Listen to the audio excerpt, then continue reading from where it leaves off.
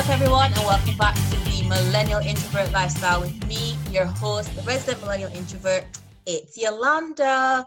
So tell me, people, how have you guys been in the last 2 weeks since I've seen you? The last episode we dropped was obviously the networking episode, and I had so much feedback off that episode. It was amazing. So many of you guys actually reached out to me and said how much you appreciated Jen telling you all the ins and outs of getting your network popping and how to start reaching out, making connections and stuff, and how you were scared to do that and how you didn't know about the ins and outs of that side of the industry and growing your career. So thank you very much for the feedback on that episode.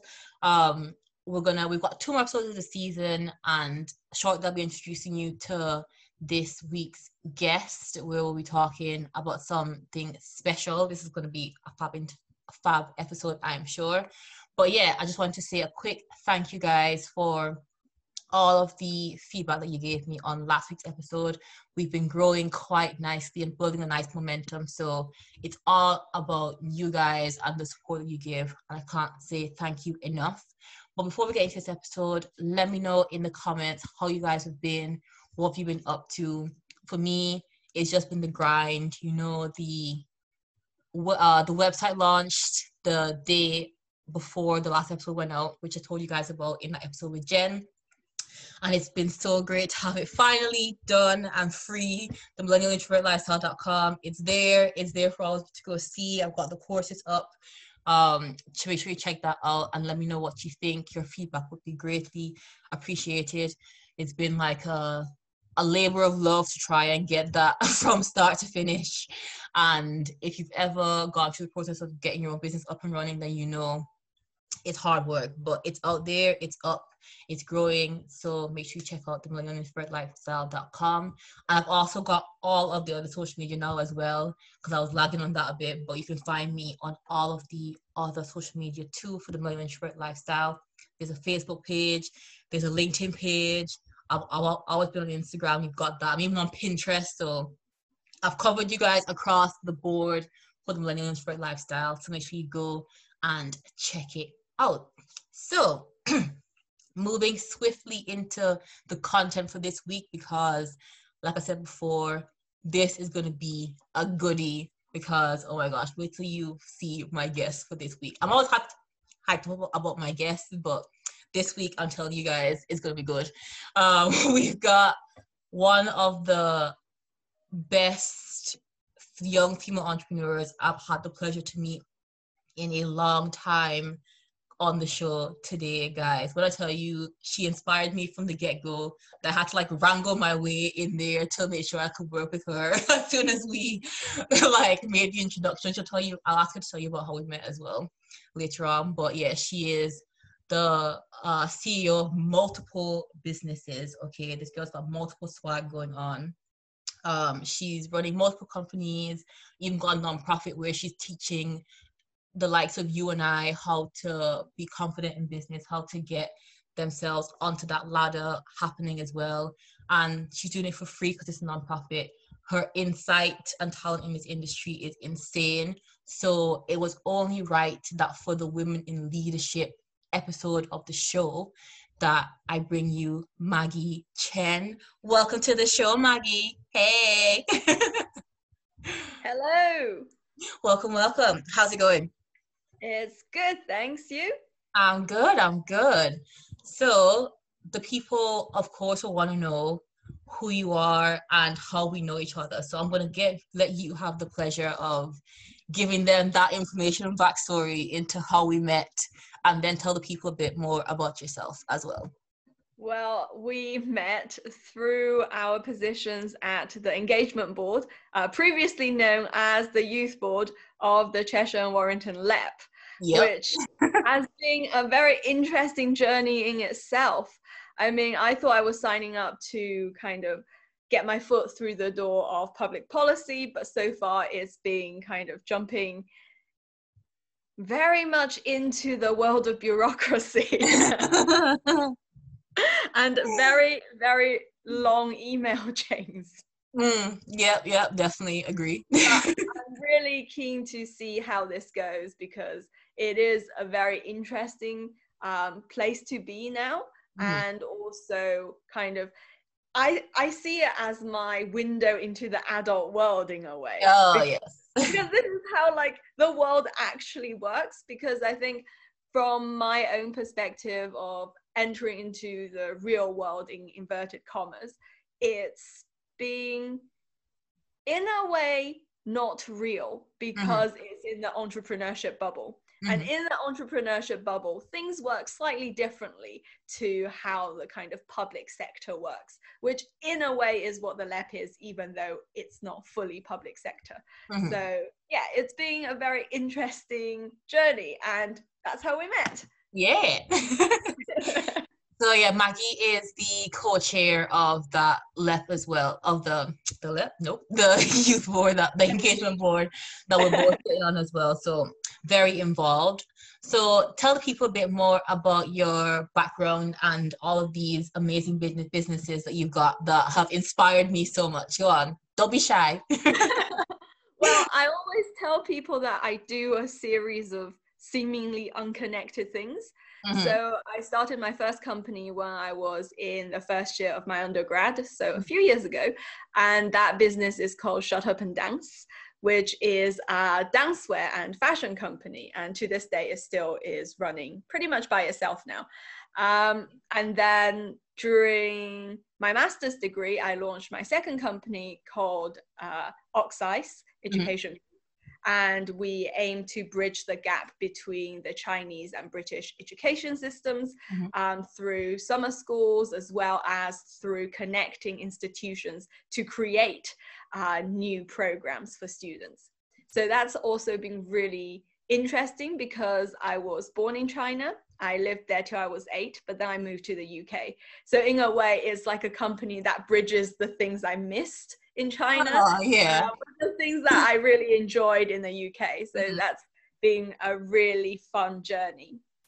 But for some reason, during my master's year, I decided I wasn't busy enough. And this was when I was literally like 3 months into studying at Oxford, which people would normally think is busy, which I did before I went as well. And that's why I put like everything else, all my other projects on hold. And once I got there, I realized Oxford isn't quite what I thought it would be. And I actually had so much more time than anticipated. Yeah. And instead of studying, I decided to 1, launch Oxice, and then 2, which was like 3 weeks later, launch Girls in Charge. Which, I mean, I love it. Great idea in terms of time management, but it was really fun, and I don't regret it at all. Because this is what I say about Maggie making boss moves. 2 whole new companies in the space of 3 weeks. Come on. Yeah, sorry, interrupted. Go on.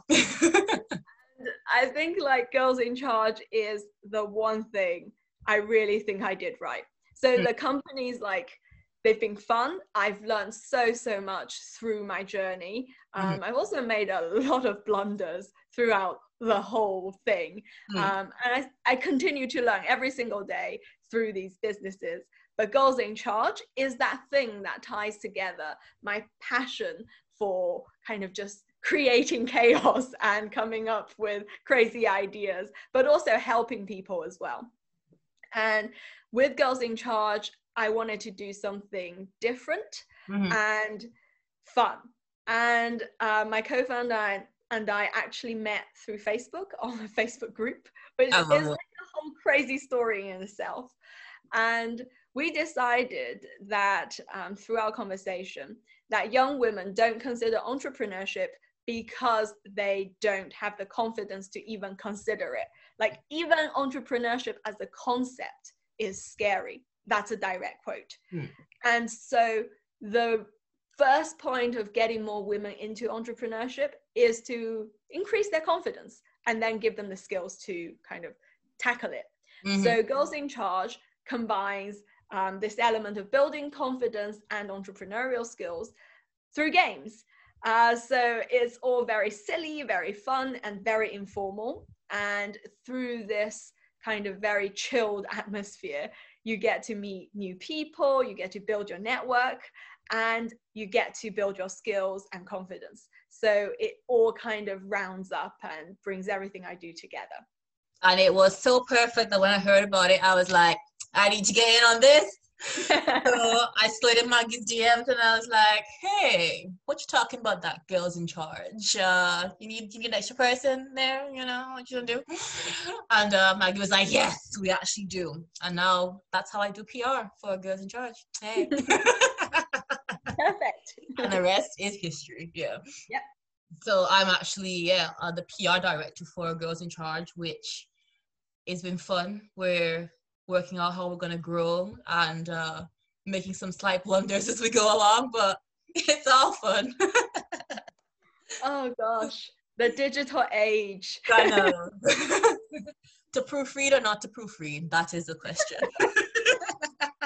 I mean, if anyone takes anything away from this podcast, it is to proofread all of your emails before hitting send, especially if you're sending to 30 people. Yeah, exactly. You can never proofread enough. 100%. So yeah, that's some bonus advice for you outside of lead. Yeah, great leaders proofread everything. Is what we're trying to tell you. So speaking of leaders, this is a nice segue for me to dip into the topic of this episode. So you should already see already that we're talking about leadership today. And what we're going to talk to you about is how to step into your power and how to be a leader, especially as women in the workplace. Like, we tend to shy away so much from, well, not me and not Maggie, but but women. If we put women as a monolith, you would be forgiven for, say, making that sweeping generalization that women tend to be seen as stepping away from that light and that want to take the reins, or they don't quite know how to do it without the negative backlash that seems to always come to us when we do try and step into that light and into that space. So this episode, we're going to talk about leadership and why it's important and how you can step into your leadership light.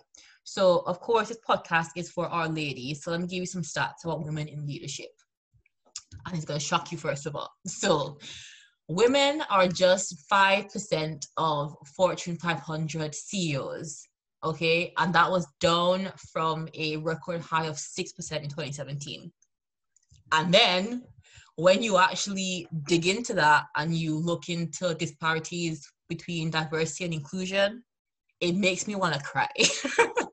Basically, like, it's ridiculous. And women are only 7% of the top executives in the Fortune 100 companies currently. So it's insane. And you want to think that this is, that's just that type of industry. If we move away from that, it will be different.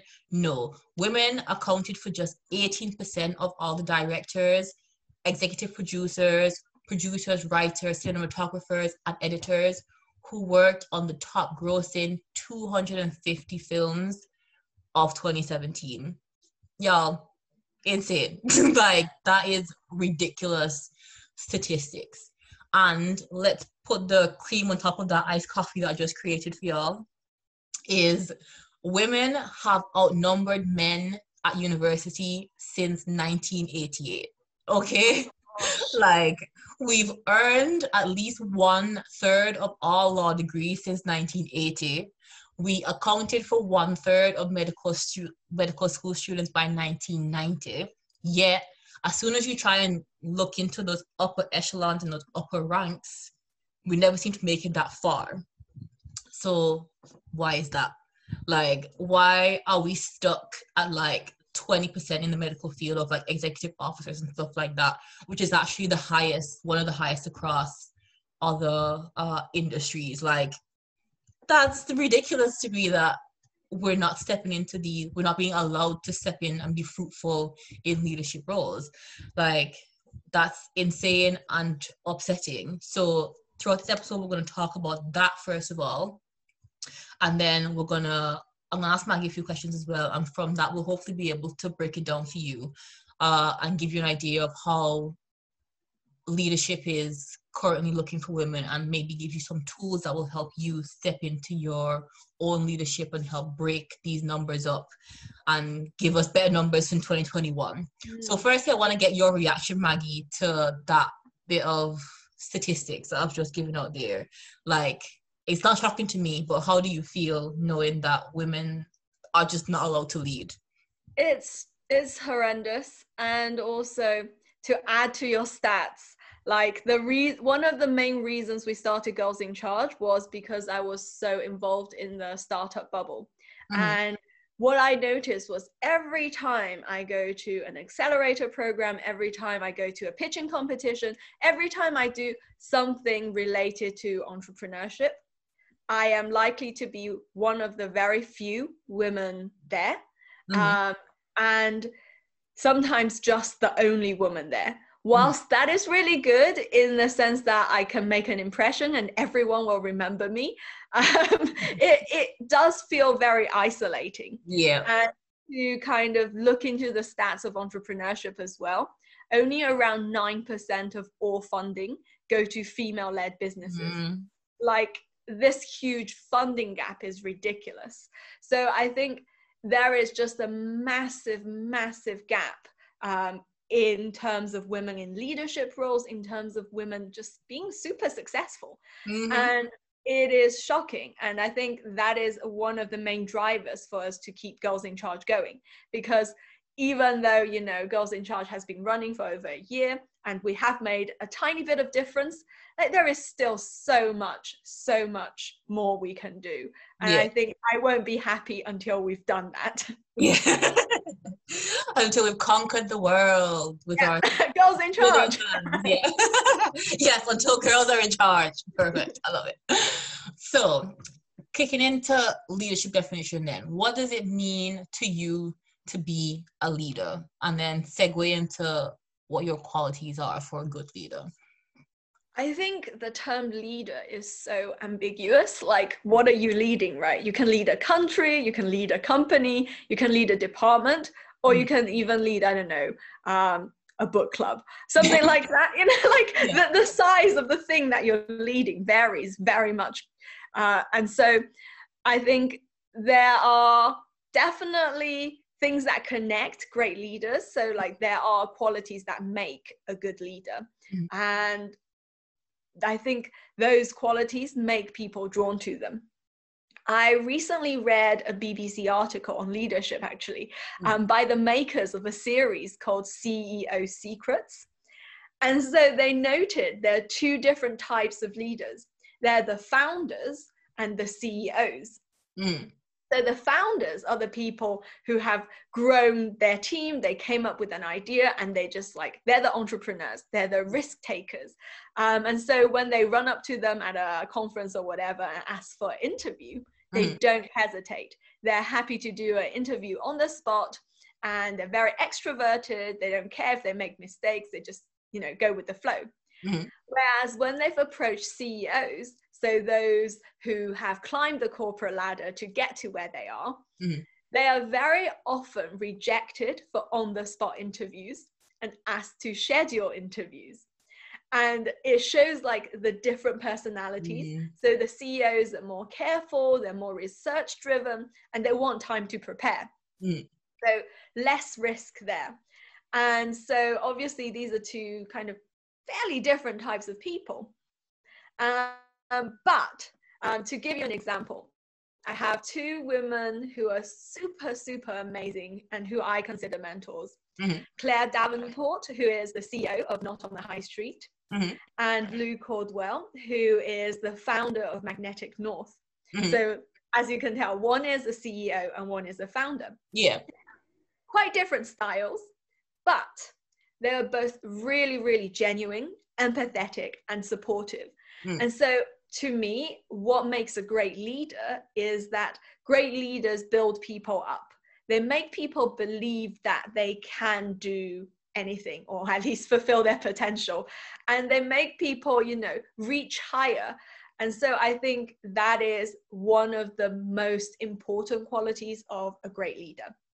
Definitely. It's like to compound that as well. So I'm reading a book called Rebel Ideas by Matthew Said, and that's all about the importance of diversity and inclusion in your teams of thought, not just necessarily about the reg identifiers of like race, sex, yada yada yada, but just generally of diversity of thought.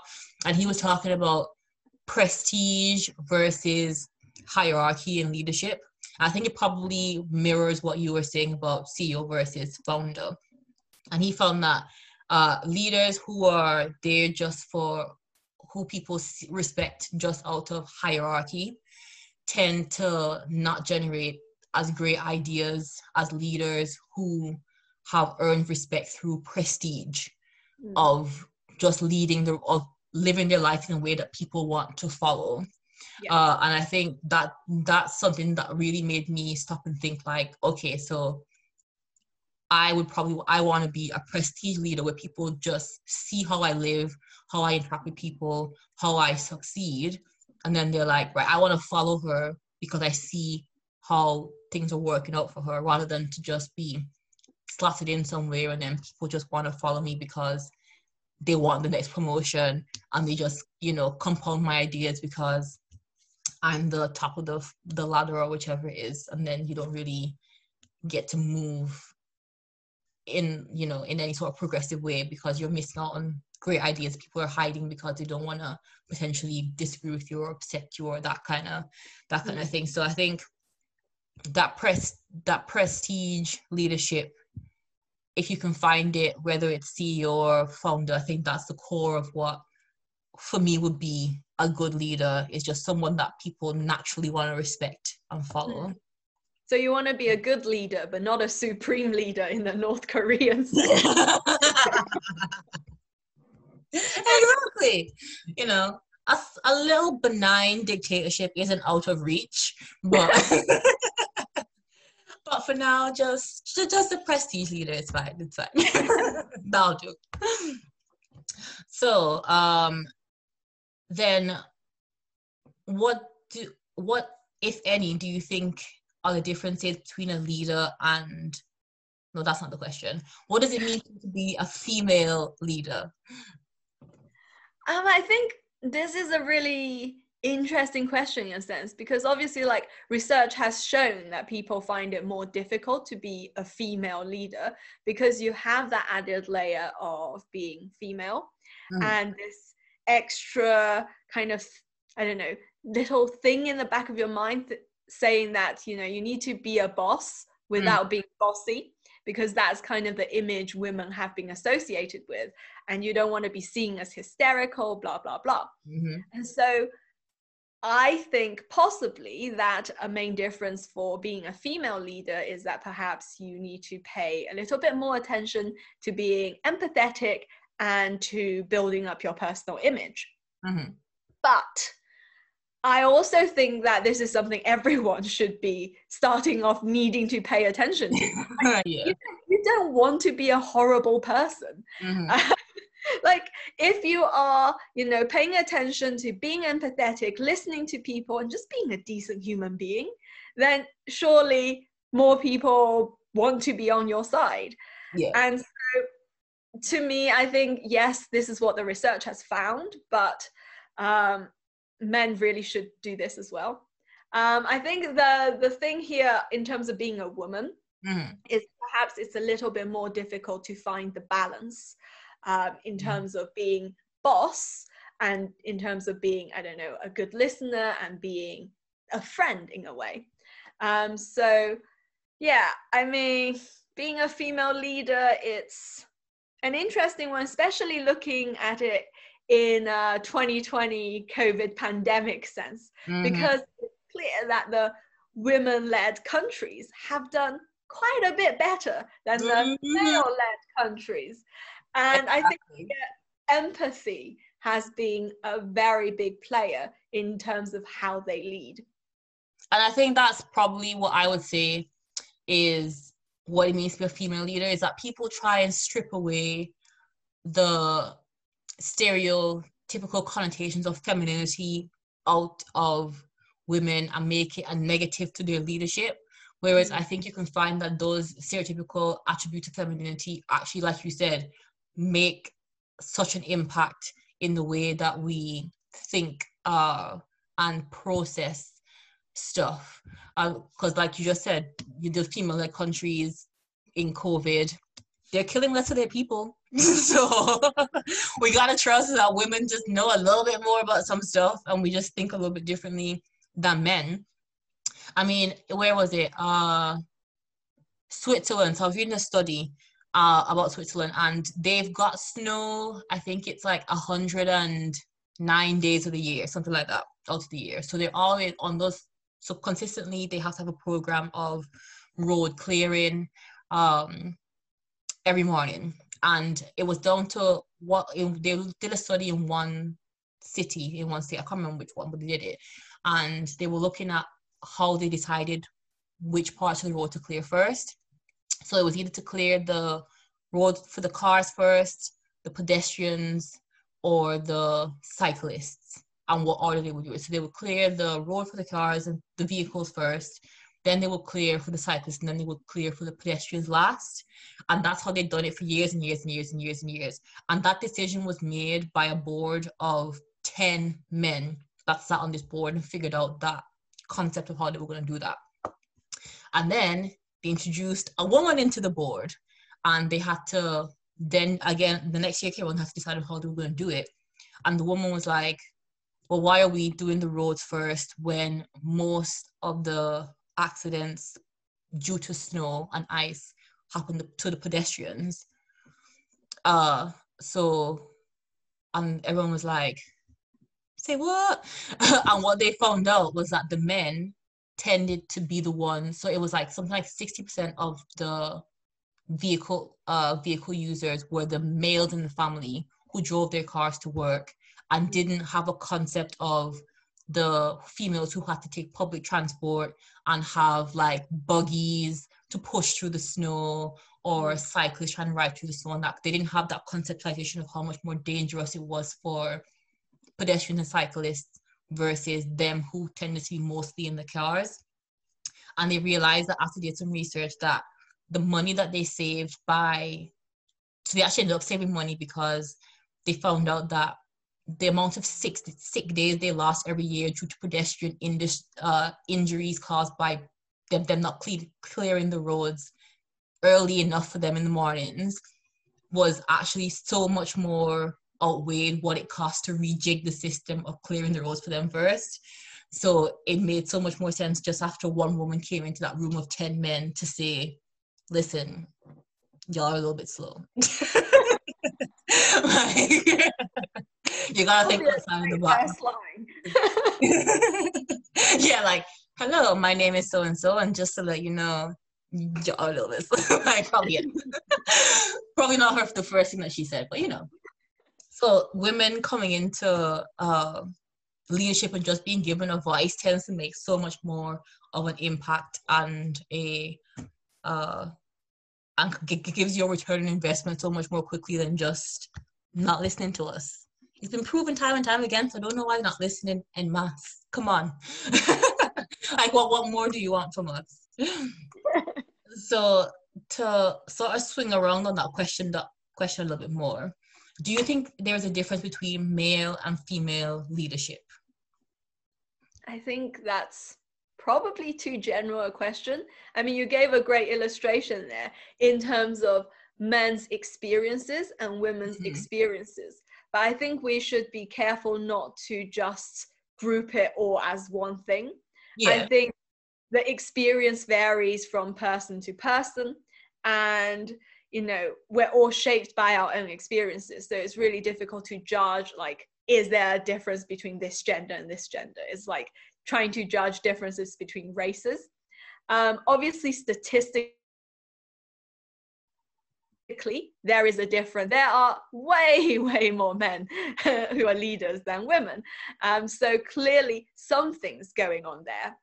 But yeah, I think in terms of male and female leadership, from a personal perspective, most of the time it's being a similar experience, like a fairly equal, nice experience. There have been a couple of men that I've worked with who have been fairly aggressive and fairly pushy, and I would not work with them ever again. Out of choice, yeah. But obviously, like, I think probably, you know, over the next 20-30 years, I'm going to bump into women who are like that too. So I think it's more down to like a personality level than a gender level. Okay, yeah. So you wouldn't stereotype like men lead this way, women lead this way. As far as you can see, it literally comes down to a solo, singular, one-on-one, assessment of each leader. I think for me, that works well because I don't want to kind of stereotype people before I work with them.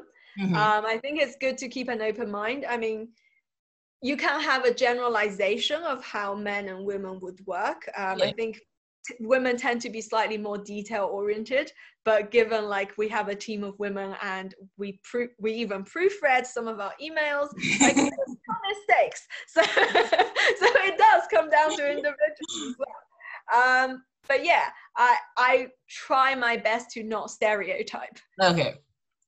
So there you go, guys. That's another tip just off the money there. Don't be stereotyping just based on gender, okay? Men can lead just as well. It's just we got to be in the room so that we can lead just as well, too. Yeah, I like that.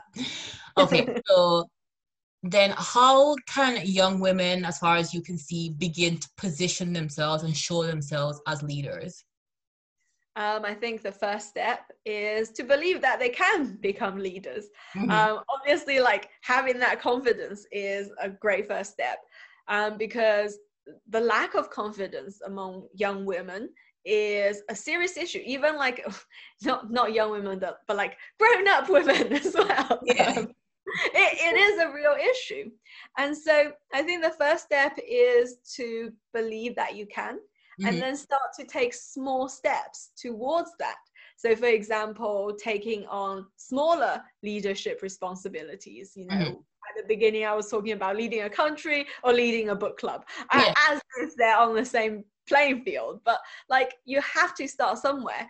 So if you're still at university, then, you know, join the committee of some university societies, eventually taking on the president role or something like that. If you're out of university, there's still hobby clubs, you know, start to, you know, and start taking on some of these leadership roles, whether it's literally just like event organizing or whatever.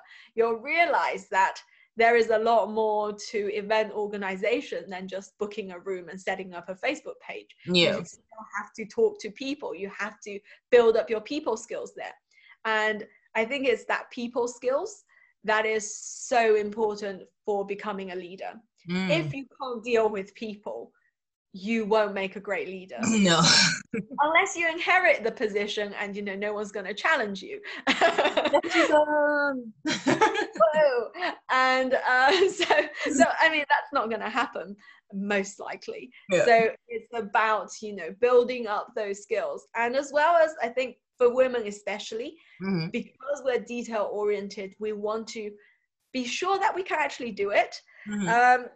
Building up your skills in terms of just communication, but also, you know, being able to do most of the jobs within an organization is going to be really useful. If you know just a tiny bit about a specific thing, for example, marketing, and then you can talk to the people in marketing a lot better than if you just go with no knowledge. So what I would recommend is starting a side hustle when you're kind of at university or in your job, because when you start a side hustle, you will try and save money. And to save money, you will have to do everything yourself.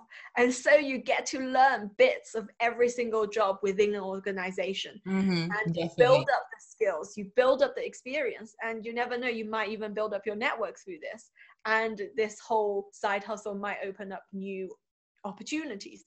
So that's kind of my 2 cents on how to start and take the first few steps into becoming a leader. But to me, like, even now, I wouldn't say I am a leader. I think I'm probably like a trainee leader. He's so modest, guys. No. still like learning. Nah. I think you got it on lock. I believe in you as a leader. Thank you. You're welcome. Okay, so next question would be, what part do men have to play, if any, in bridging the gap across the board for women in leadership positions? I mean, I think men have a very significant role to play. It's not just a problem that is, affecting women, because men still are the majority of decision makers. So in terms of changing policy, they have a huge role to play. But also, I think men have a kind of really interesting role in terms of encouraging women. Because a friend of mine was speaking to me, and she was saying that there's this amazing colleague who is kind of on the fence about putting her name forward for a promotion. And so all the women she worked with encouraged her, telling her, you're amazing, you do a superb job, you can definitely get this promotion. But she didn't believe them. She took their word for half the value it was worth, and just thought, they're women supporting women. This is what women are supposed to do. Okay, yeah. And it took one male colleague to say, you do a great job, go for that promotion, for her to actually put her name through. And she got the promotion. Wow, see? I think like men have this amazing ability in a way to encourage their female counterparts to try and reach for the highest kind of role they can get. And because in this case, the man's opinion was worth more than the women's, which in a way is what we're trying to get rid of. I know, I mean, we're getting paid 79p for every pound anyway, so it goes to reason that we'd also believe 79% of our opinion versus the 100% of the man's. But I digress. Go on, Maggie. I think that's just a great example to show some of the tiny things that men can do to change the whole dynamics of the workplace.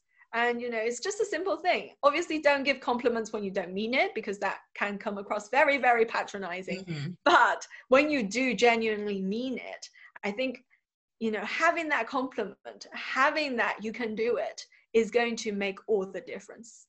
Definitely. It's like even, to expand on that, Alexis Ohanian, Reddit co-founder, like during the tidal wave of the Black Lives Matter movement that was happening, it's still happening, but when it was peaking with George Floyd, he stepped away from his board position to vacate a seat so that, well, he just said any person of color should get it instead.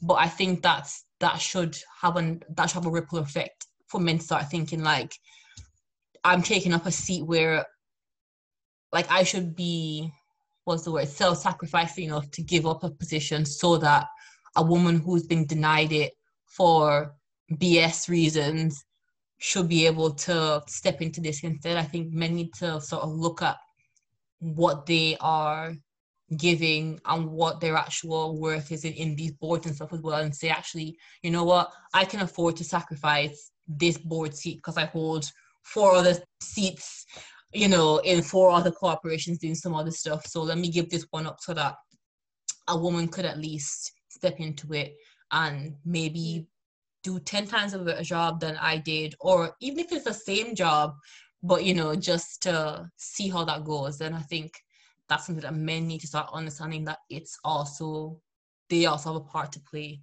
in this too.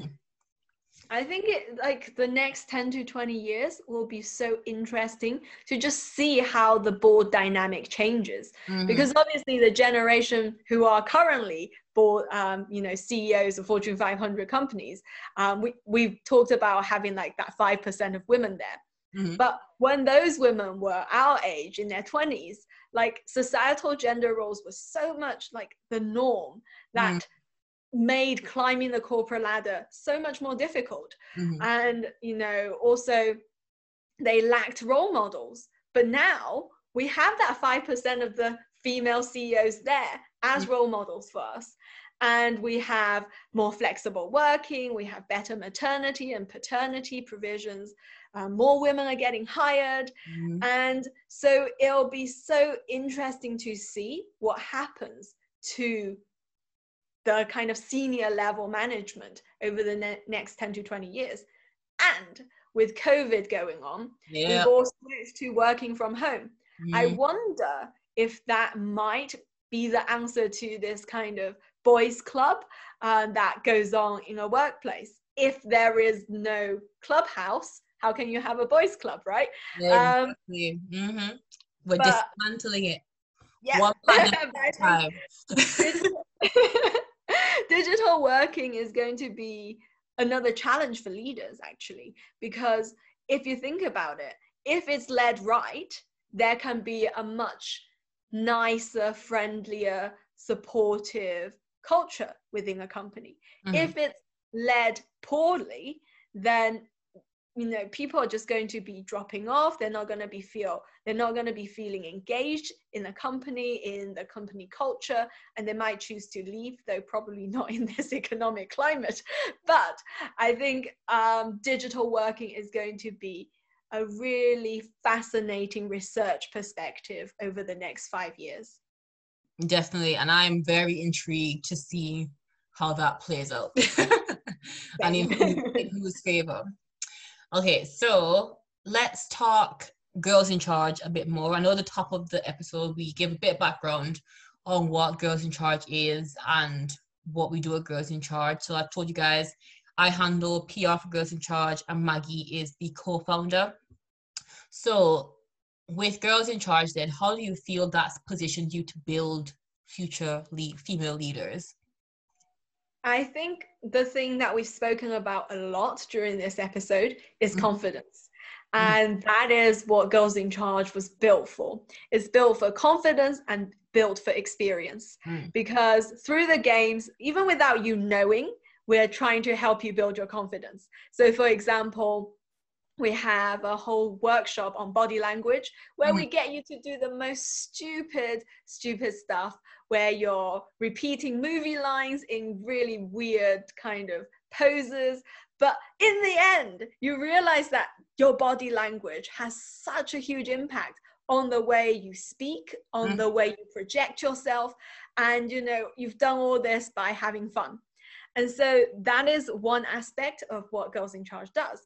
But the second aspect, the more nuanced aspect perhaps, is that we provide this platform for student leaders. So we mostly didn't run the workshops ourselves.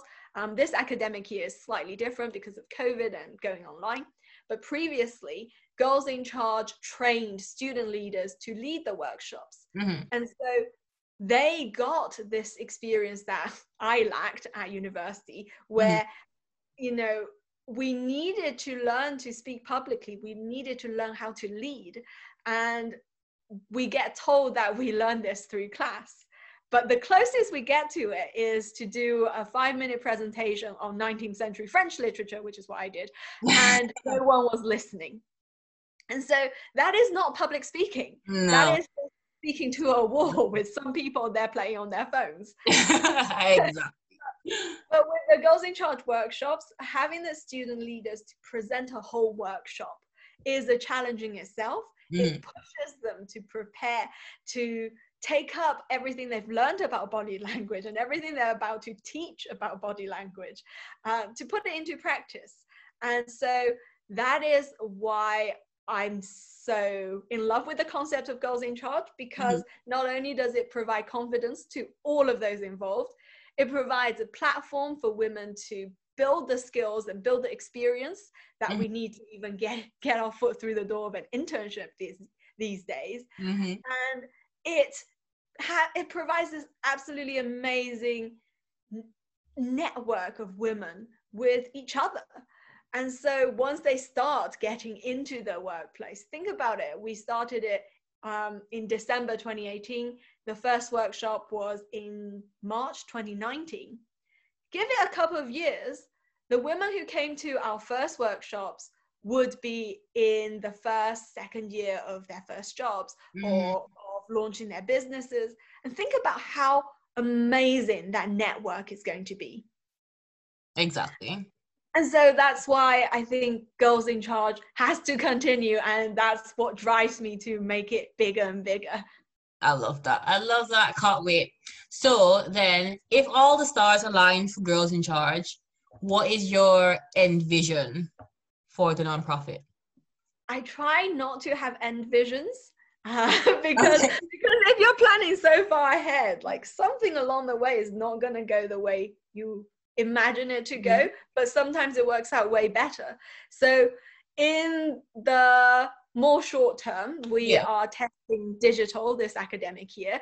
So our workshops are going online, which presents its own challenges in terms of how do we play games online, but also it opens up this amazing opportunity to take on so many more societies, so many more universities. And so we can build a much bigger network of young women and to connect young women from across the world whilst helping them build their confidence and skills. And I think what Girls in Charge really is interesting for, especially for the team who works on it, is that it creates this platform for us as well for testing quirky, crazy ideas. And, you know, we might even get some spin outs from it because we are very entrepreneurial at heart. Merch. Exactly. We're bringing out merchandise over the next few months, from really awesome backpacks with USB chargers to sassy t-shirts that we love. Guys, you're gonna have it all. Just wait. Just wait. It's gonna be so good. This is all kind of to test our creativity and build something that we love as well. So, I mean, in terms of how I see Girls in Charge progressing, I would really love for it to become a registered charity because we've put so much hard work into it.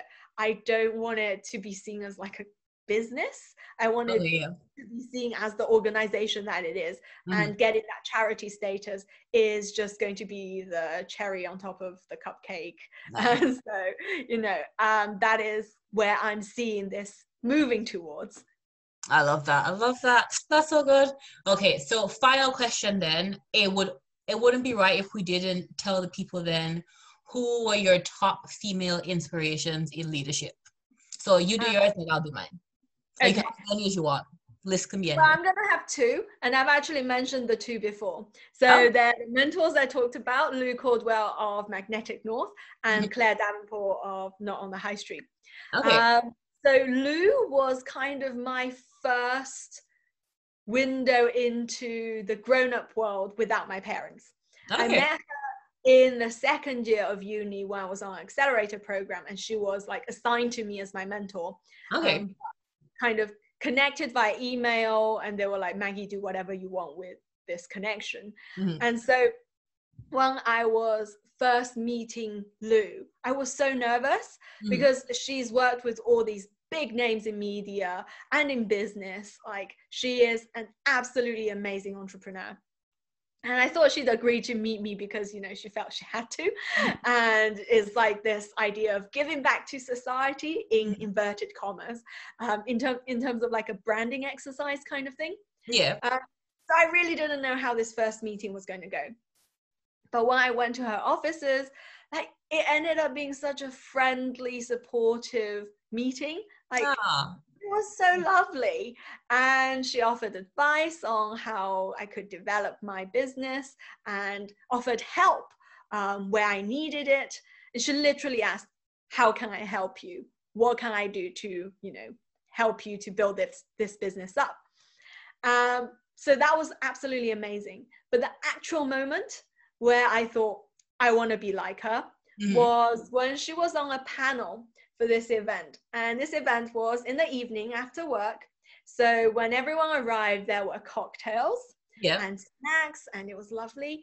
But obviously, being a panelist, all the other panelists were super dressed up, like really formal, drinking water, because even though the cocktails looked amazing, they were going to be, you know, on stage. They had to keep their persona in the zone, if you like. But Lou rocks up in like the everyday outfit, rocking her trainers, And then she was like, oh, these cocktails look good. Starts making the cocktails. And when the panel begins, she just rocks up holding her cocktail whilst everyone else was still sipping their water. It was just so cool on stage. Like the contrast in that panel, like you look at these her being herself versus everyone being the molds that they thought they had to be. Yeah, exactly. And I'm like, oh my gosh, she's so cool. And she didn't hold back in the panel. She says what she thinks.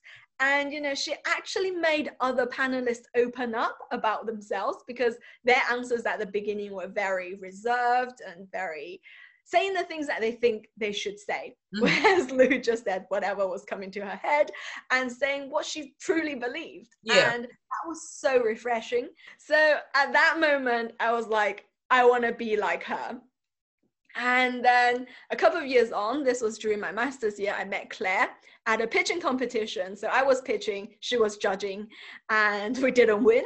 So afterwards, I went to ask her for feedback, but she was in a rush, or like, at least I thought she was pretending to be in a rush. Yeah. And I'm like, wait, could we grab a coffee sometime if you're free? And she was still in a rush. So she was like, oh, just add me on LinkedIn and drop me a message. Usually when people say that, is like they want to get rid of you. And they're just not going to talk to you after that. Anyway, I went home and messaged her anyway, just to see what happens, even though my expectations weren't high. Yeah. To my surprise, she agreed. Nice. And generally, a coffee means like a 30-minute chat. But we ended up actually having a 1.5 hour chat, which only ended because I was already late to the next meeting. Oh my God. And so like we had so much to talk about. And at the time, you know, Girls in Charge had just been going for a month-ish and it was growing way faster than expected. I was kind of puzzled to like what to do next. And so Claire talked me through and I guess quizzed me through what I wanted it to be and how would everything fit within my life plans. Yeah. And so after like 30-40 minutes of doing this, she just goes, yeah, your plans will change, so just like don't plan too much, which is why I don't plan too much now. You know, I like that. Where do I see Girls in Charge being like as an end goal? I don't have an end goal now. I just like go at one step at a time, see what happens. Planning maybe 3 steps ahead, just in case. But I am always prepared for things to change. And I think that is something really amazing to have in the back of your mind. And so ever since I met Lou and Claire, like they've been so supportive of everything I've been doing. And even though I don't communicate with them a lot, mostly because I'm like really scared of harassing them when they're busy. Whenever I do work, which is pretty much all the time, I'm a workaholic, but I do channel my inner Lou and my inner Claire, because like the calmness they have when it comes to a problem, and like the excitement when there's a new challenge, and the really down-to-earth way of speaking to people that they both have, like they've inspired me to try and be the sort of leaders that they are. And that's why I say I'm like a leader in training, because I haven't quite reached your final form yet. Okay. Yeah. So who are yours? Okay, so number 1 for me is Lovey Ajayi. So she's basically the writer of this book called I'm Judging You, the Do Better Manual. And then she's got another book coming out called the Fear Fighter Manual as well, which is dropping in 2021. But basically, I like her style because she is one of those founder people where she built her business from the ground up. So she's the CEO of her business as well. And the way that she leads, because she has a podcast that she does with Yvonne Orji, who is on Insecure, for those of you who watch that show. So yeah, and on there, she basically talked about how she has to lead and be in 2 minds as to who she is as a person. So she has to like basically have her like lovey self, and then like Beyonce has Sasha Fierce, who's like her performance alter ego. So like Lovey has to have like her version of that, so that she can keep things separate. And she was just, the way she was basically just talking about how she has to put 2 different heads on to be So one version of herself, which probably different to the way that Lou carries herself for you. But I feel like the way Lovey does this is better for me. It's like she does a trade-off where she does have two versions of herself, where when she's in business mode, it's a whole different personality and way that she carries herself than when she's just chill, being lovey, and just, adding memes to her stories on Instagram and just being generally who she is as a person. So I think that aligns with who I am, more the person where I need to like turn that leadership side, not to really turn it on like that, but like even saw this podcast episode, I was laughing with Maggie about the fact that I have to put my Yolanda podcast radio presenter voice on, because like when I'm just chilling, I'm not that 100% giving you all this energy and all these laws that I just be giving to y'all like that. Like, no, that's not Yolanda regular. Yolanda regular is like 75% of that. Like you'd still recognize me, but I'm not like, coming at it like this hard. So I like the way that she can have that dichotomy and so honestly say like, you need to understand that when business lovey tells you to do this, business head lovey has to tell you to do that. Whereas, personal lovey, you might know her as being all happy-go-lucky, whatever, but she can still step into that when she needs to, and then step out of it when she needs a break and needs a rest. She doesn't carry that around with her 24/7. So yeah, Lovey's my number one. And then for my number two, I probably have to say Shonda Rhimes. So Shonda Rhimes is the founder of Shondaland. So if you know all of the shows like How to Get Away with Murder, Grey's Anatomy, Scandal, all those bad boys, like I aspire to her because she also, in the same way as Lovey, they kind of do that stepping into their character-ness of stuff. So when Shonda at home with her kids or whatever, it's completely separate to when she's stepping into that CEO business body, shoes that she has to hold out and have. And I like that she says that even as a leader, she's sometimes not 100% confident, but she has to put that face on and just think things through, like, what's going to happen with this? How's that going to affect that? What could the outcome be? How do I take this team and keep morale and get the vision complete? And I like that kind of honesty in both of their leadership styles. So those are my two ladies. So yeah, let us know, guys, in the comments on Instagram. Let me know who are your favorite female leaders as well, because I'm quite intrigued, because this is so wide that like this could literally go anywhere. So I'd be interested to know. And I think like with inspirations, like you can have people who you've never met who are inspirations, but there are also people who you have met who are inspirations. So I think that's like also the difference between your inspirations as well. Yeah.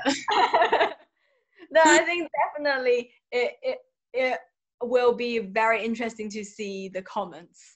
Yeah, I want to know. Let me know, guys. Excited. Yeah, so those of that, like Maggie has said, like, those are two different types of leaders that you can have. People who you aspire to because you've never met them, or you can just have people on your doorstep who inspire you because you are so close to them and you actually see that prestige in their leadership that we were talking about earlier. So yeah, I hope you've enjoyed this episode, guys. We talked about a lot today. We dug into the definitions of leadership, why it's important. I gave you those very, very troubling statistics, let's be honest. We talked about what it means to be a leader, what it means to be a female leader. We talked about differences between male and female leaders. And we even gave you some great tips about how you can begin to position yourself as a leader, as a woman in the industry as well. And I hope you guys have gotten some nice insight into the work we do with Girls in Charge as well, that nonprofit. Make sure you go find Girls in Charge. We'll give you more details at the end of the show so you can go see, and then hit us up. Tell us how much you love the concept, how you want to get involved. We're expanding, guys. Now's your time. Now's your time to shine and be involved in everything. So yeah, so I just want to give massive thanks to my guest, Maggie. I told y'all it was going to be a good episode, and I know you're going to love it already, even though I haven't had not a one comment, but this is just high caliber. I just knew it was going to be great, so I'm claiming it from now. I know y'all guys are going to have loved it. So thank you very much to Maggie for being on. So at the end of the show, we always give social media shout outs to let people know where they can find you and all of your amazing companies that they can support. Where are you at? Well, if you find us on Facebook at Girls in Charge Initiative, that would be great. And then you can find us on pretty much all the other social medias as well in the same handle, apart from Twitter, because there were too many characters in that one. So Girls in Charge UK for Twitter, but Girls in Charge Initiative everywhere else. Perfect. And then your other businesses, where can they find you there? So for Shut Up and Dance, it's shutup.dance. That's literally the website. And then for Oxize, it's just oxize.co.uk, where you can find out more about what we do. Brilliant. And I think you're forgetting the most intriguing part of all this for them to follow. At Plato Kitty on no, I mean that's there too. But Plato Kitty, come on. Oh my god, yes. So you can follow my cat, who is amazing, at Kitty Plato on Instagram.